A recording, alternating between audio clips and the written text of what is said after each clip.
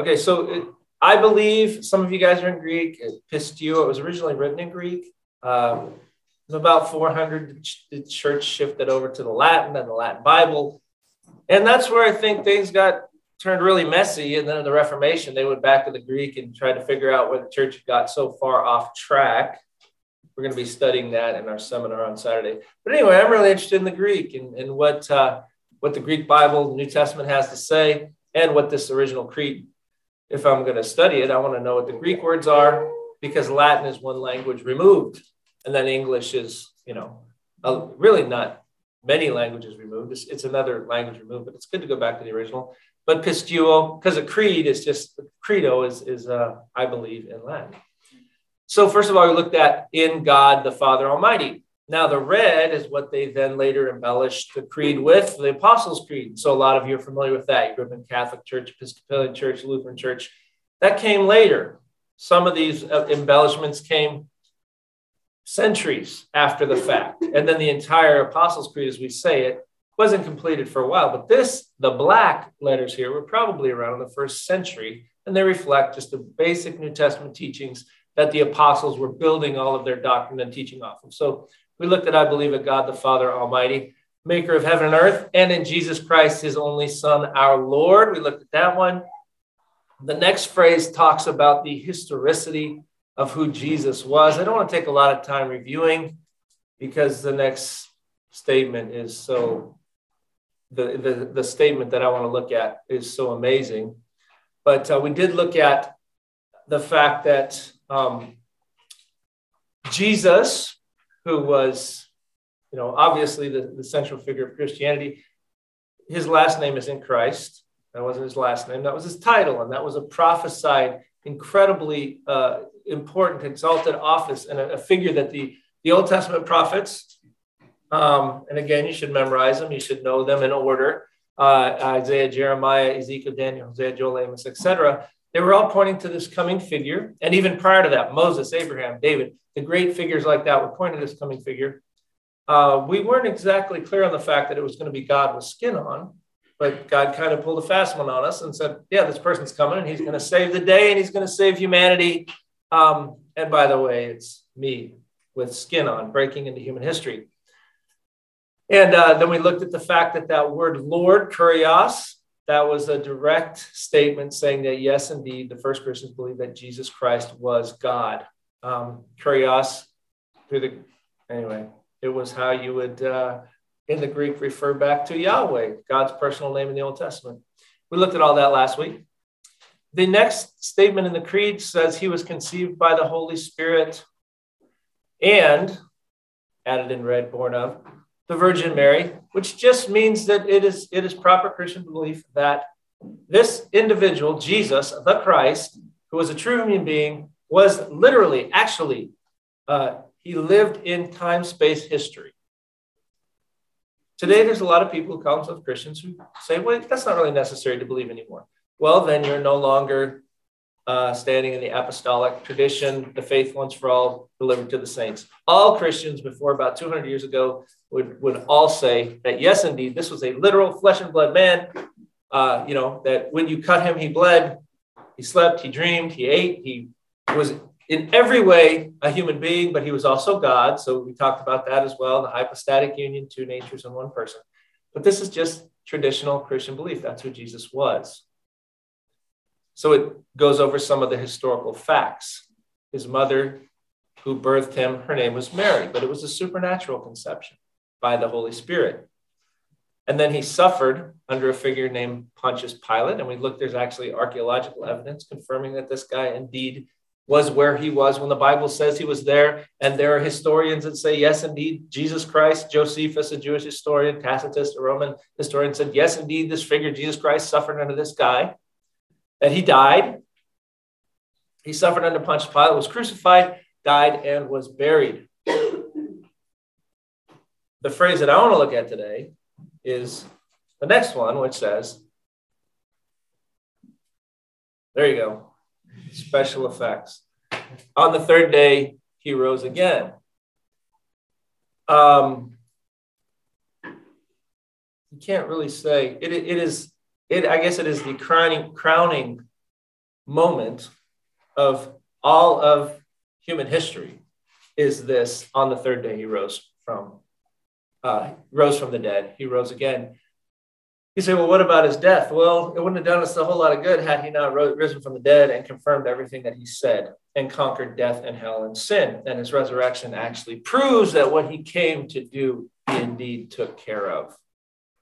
And I want to talk about the resurrection. Of course, pretty much every week we go over the gospel. And the gospel is, one, you're a sinner, which means you violated God's righteous standard. Everybody knows it. Even if they claim to be an atheist, what's your conscience? It's a sense that you've done something wrong. You've upset the cosmic order of things. Where does that come from?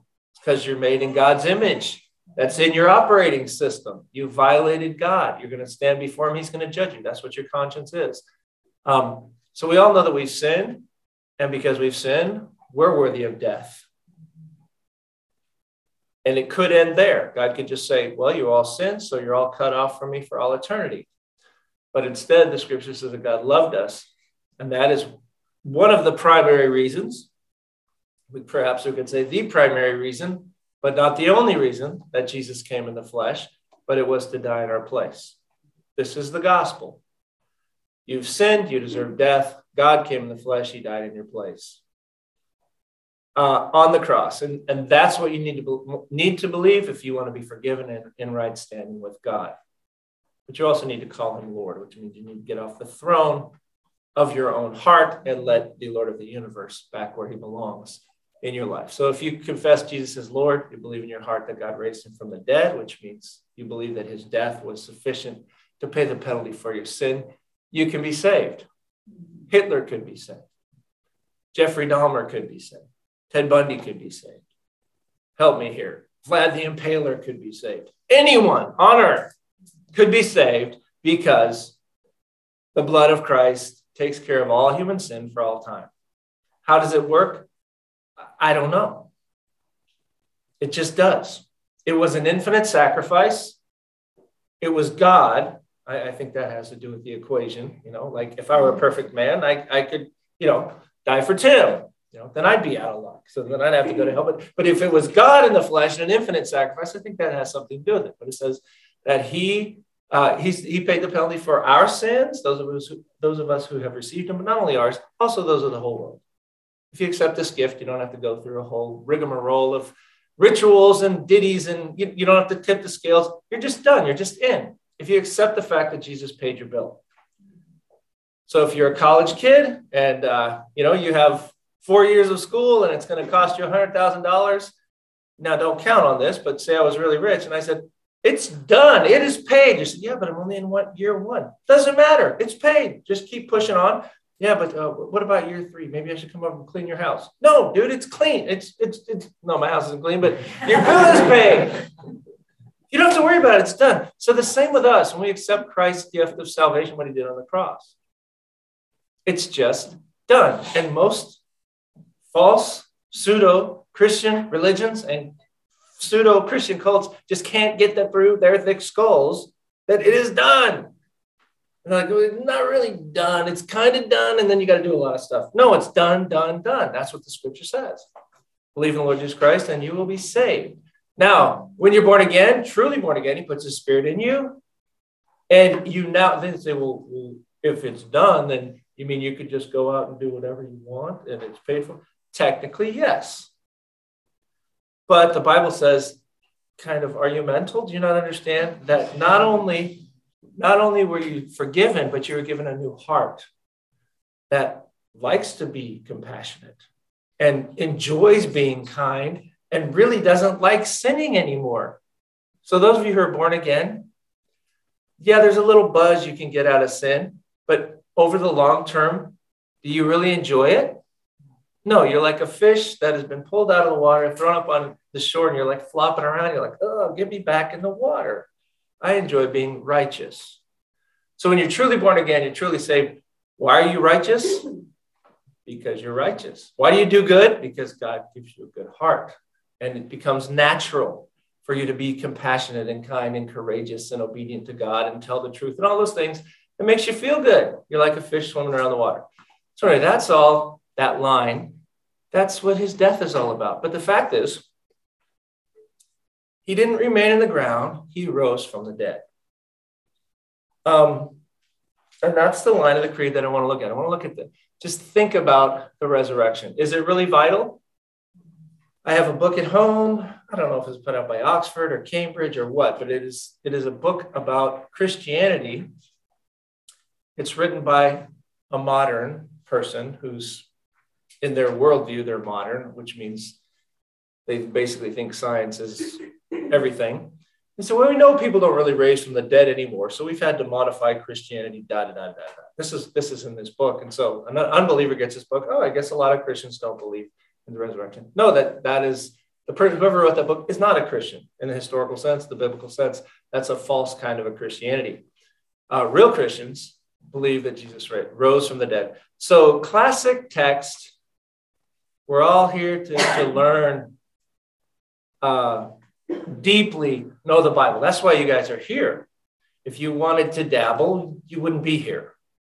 You guys come, you study for 2 hours on Saturday. A lot of you guys get up, spend 1-2 hours a day in the Word of God and in prayer. You're here. You want to be pushed. Some of you guys are going on for advanced study. We got a Greek club. Some of you guys are getting master's degrees in theology. Some of you are thinking about going into full-time ministry. You're here because you want to be pushed. So I forgot why I said that, but it's a good point. Oh, no, now I know why I said it. What is the resurrection chapter in the New Testament? Huh? Mumble, mumble, mumble. Say it. 1, 2, 3. 1 Corinthians 15. Good. 1 Corinthians 15. It's all about the resurrection. And it basically says, without the resurrection, we don't have Christianity. Without resurrection, you guys are pathetic. I'm pathetic. This whole thing is pathetic. Our whole claim, what we claim to be as Christians, it falls apart. There's no use even doing it without a real, actual physical resurrection. And so that's what the Apostle Paul says here. First few verses, he makes clear what the gospel is. I make known to you, brothers and sisters, the gospel which I preached to you, which you received, in which you stand, by which you are saved, if you hold firmly to the word I preached to you. You got to keep on believing it, unless you believed in vain. Faith isn't something you did 20 years ago. Faith is something you did 20 years ago and you do today. You're continuing to look to Jesus as your sin bearer, as the one who died for your sins, rose again from the dead. Paul said, keep holding on to that. He said, I handed down to you as of first importance what I also received. Christ died for our sins, according to the scripture. He was buried. He was raised on the third day, according to the scriptures.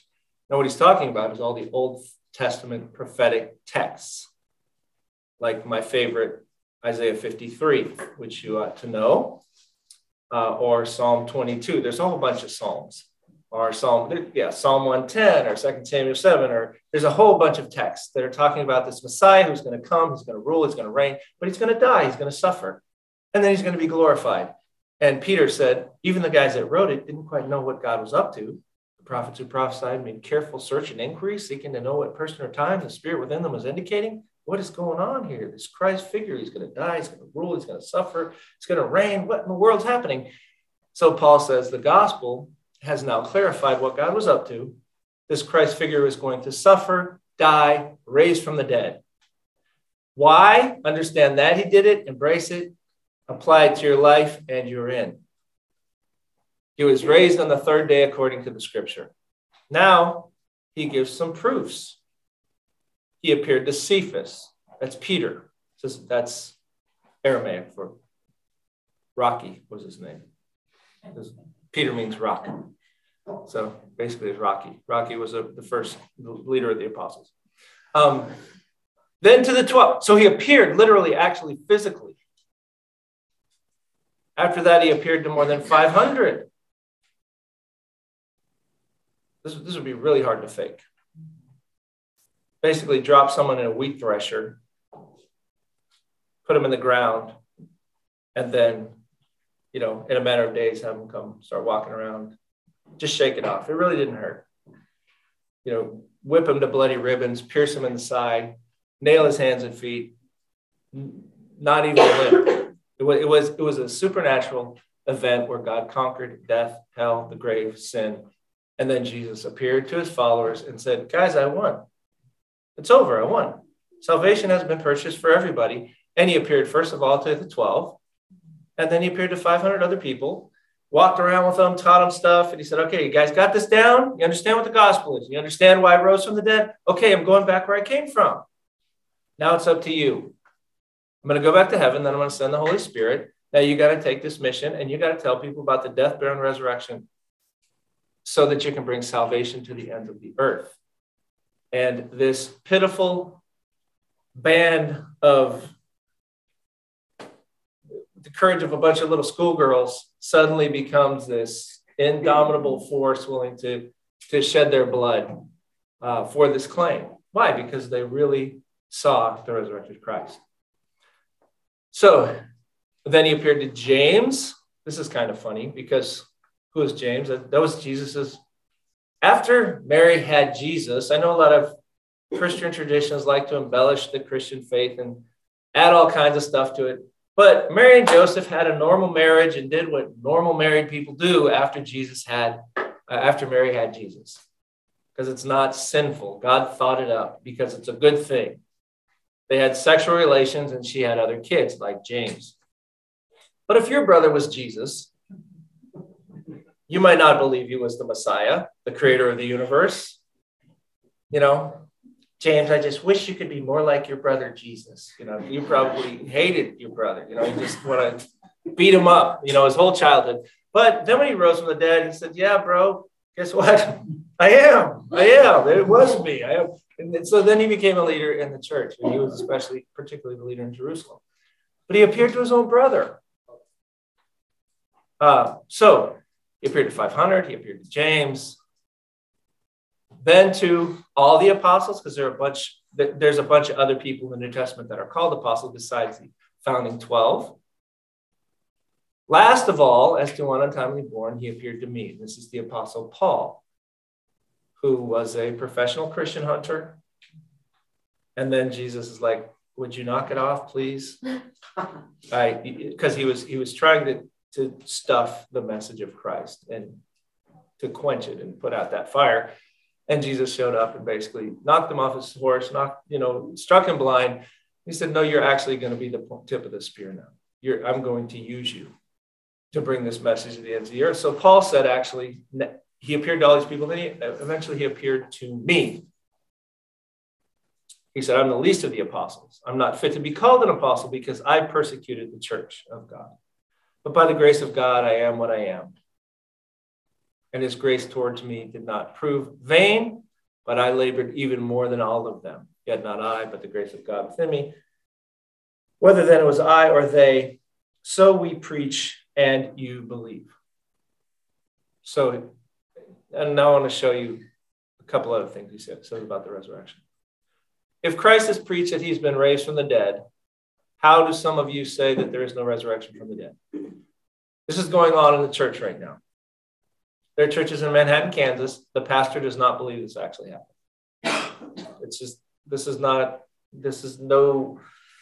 I didn't get secret message or anything. Just go look at the historical documents of some of these denominations.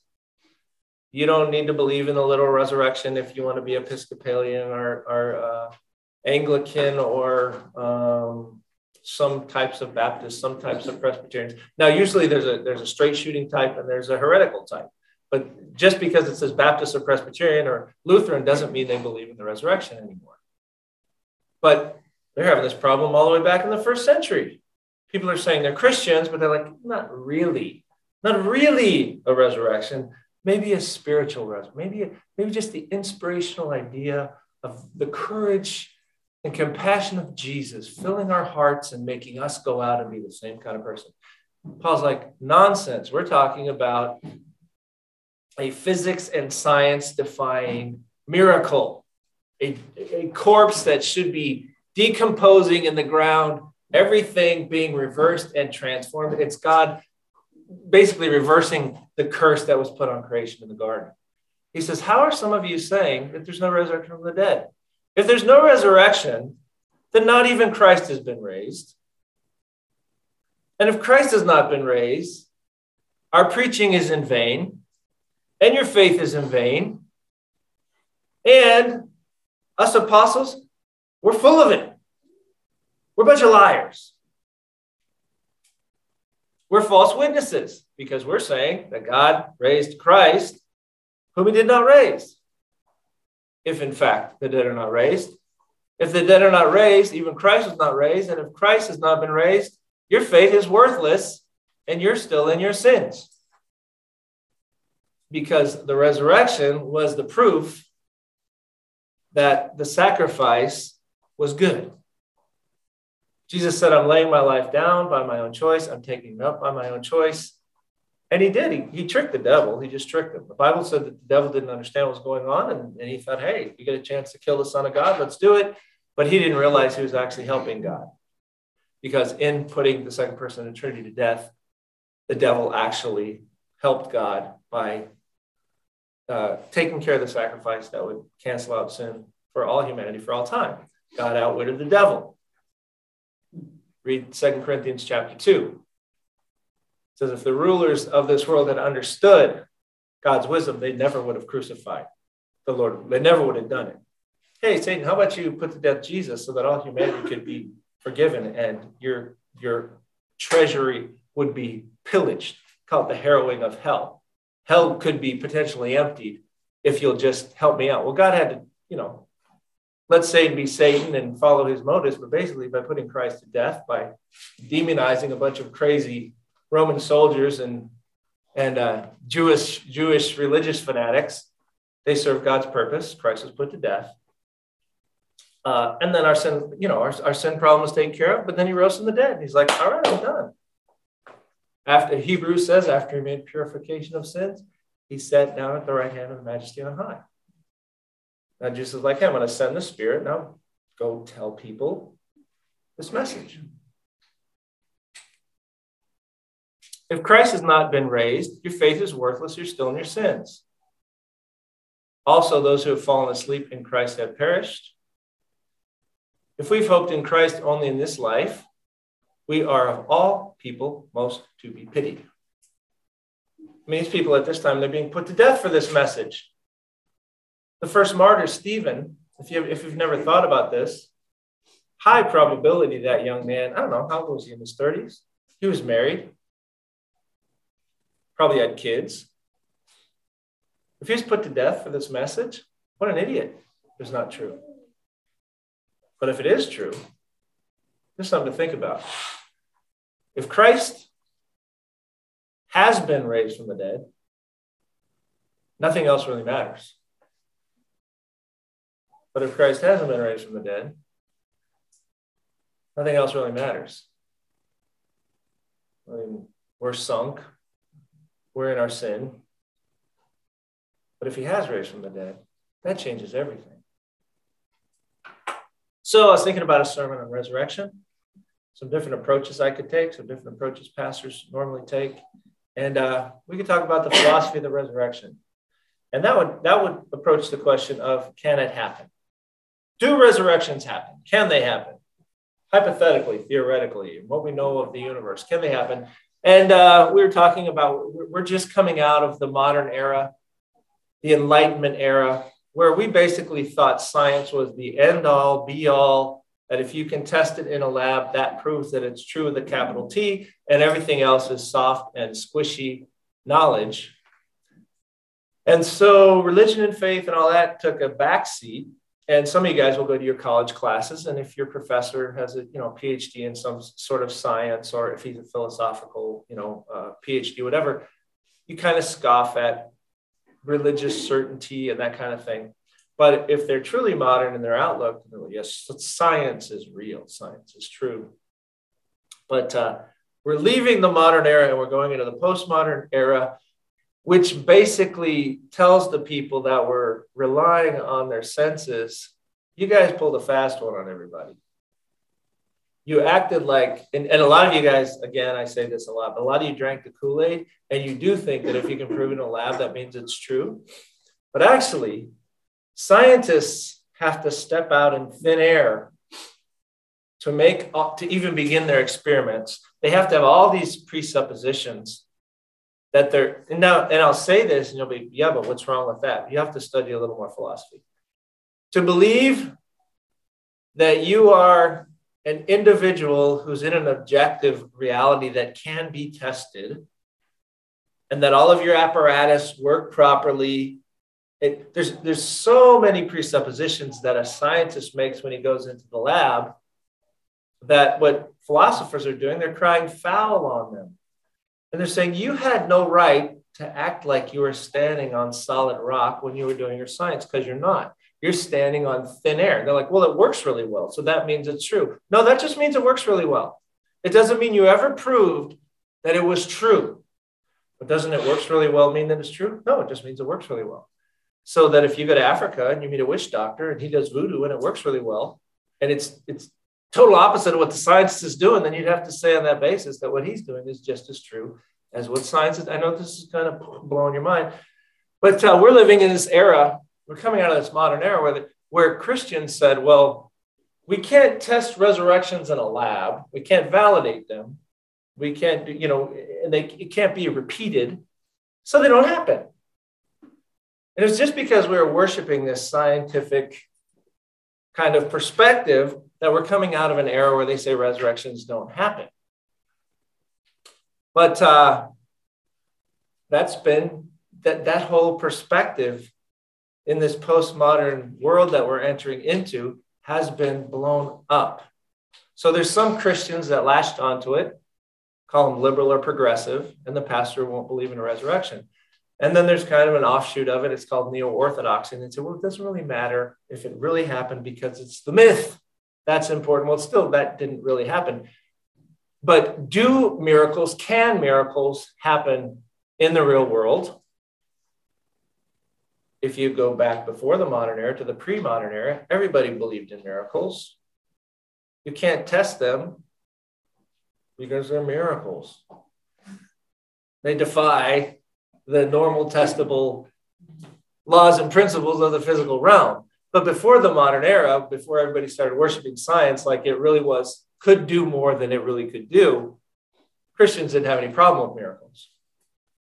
If you can say the creed, and you're not a scientist stepping out into thin air, but instead you're a person of faith stepping out onto, I believe in God, that's our foundation as Christians. That's what the first statement of the creed. I believe in God. If you start with God, the belief in God, you can build a very logical, workable system.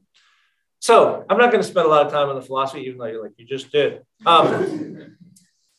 If you can say, I believe in God, you shouldn't have any problem at all with that Jesus rose from the dead. Because if there is a God who created everything and he has all power, sure, he can set things up and they normally work this way, but he's God. So he spoke the universe into being. He holds it together by the word of his power. If on occasion he wants to do something to defy our normal principles and laws, he has every right to do so. And virtually every human being on earth up into the Enlightenment believed that those sort of things happen. And to this day, most Christians, most people even in this modern world, believe that miracles happen. And there are things outside of this realm. So all I want to say about this is, if you can say the first line of the creed, which is, let's get there. Boom, I believe in God. This should not be a problem for you. Now, we could do a whole sermon on that. I'm not going to. The next one would be the apologetics of the resurrection. You say, okay, I believe it can happen, but did it happen? And there's been some super smart guys. This is the approach that most Christians take today. I'm going to prove to a modern who believes that, I guess it wouldn't be a modern. I don't know what it would be. I'm going to prove to somebody who believes that a resurrection could take place, that actually Jesus did take place. And then they'll look at history and they'll look at probabilities and they'll look at even what lawyers like to do this kind of stuff. But I'm not going to take a lot of time on this. If you want to see a really great movie of a guy going through this struggle, go watch Lee Strobel, Case for Christ. It's great. Or Josh McDowell, same kind of guy, kind of legal mind, evidence that demands a verdict and the resurrection factor. And there's a lot of people that have gone down this road. And that would be apologetics. And you look at history. Did he really exist? Everybody knows Jesus existed. What did he really die? Well, all the evidence is that he died. Was he really raised from the dead? Well, a lot of people that weren't even Christians, when they look at the evidence, they say, well, I got over the can it happen. I think it could happen, but did it happen? When they look at the evidence, say, yes, it happened. But that's not really where my interest lies. I'm interested in the real life proof of the resurrection. So, yeah, scripture in Acts 17 says the resurrection is the proof to all people of what Jesus said and what Jesus did. And if you're willing to look at the evidence, it's there. And God furnished proof for all people that Christ is the way, he is the answer, et cetera, et cetera. And if you look at the facts and you don't just la, la, la, la, I'm not going to listen, I'm not going to look, the best evidence is that he indeed raised from the dead. But not what I really want to look at is the real life proof for the resurrection.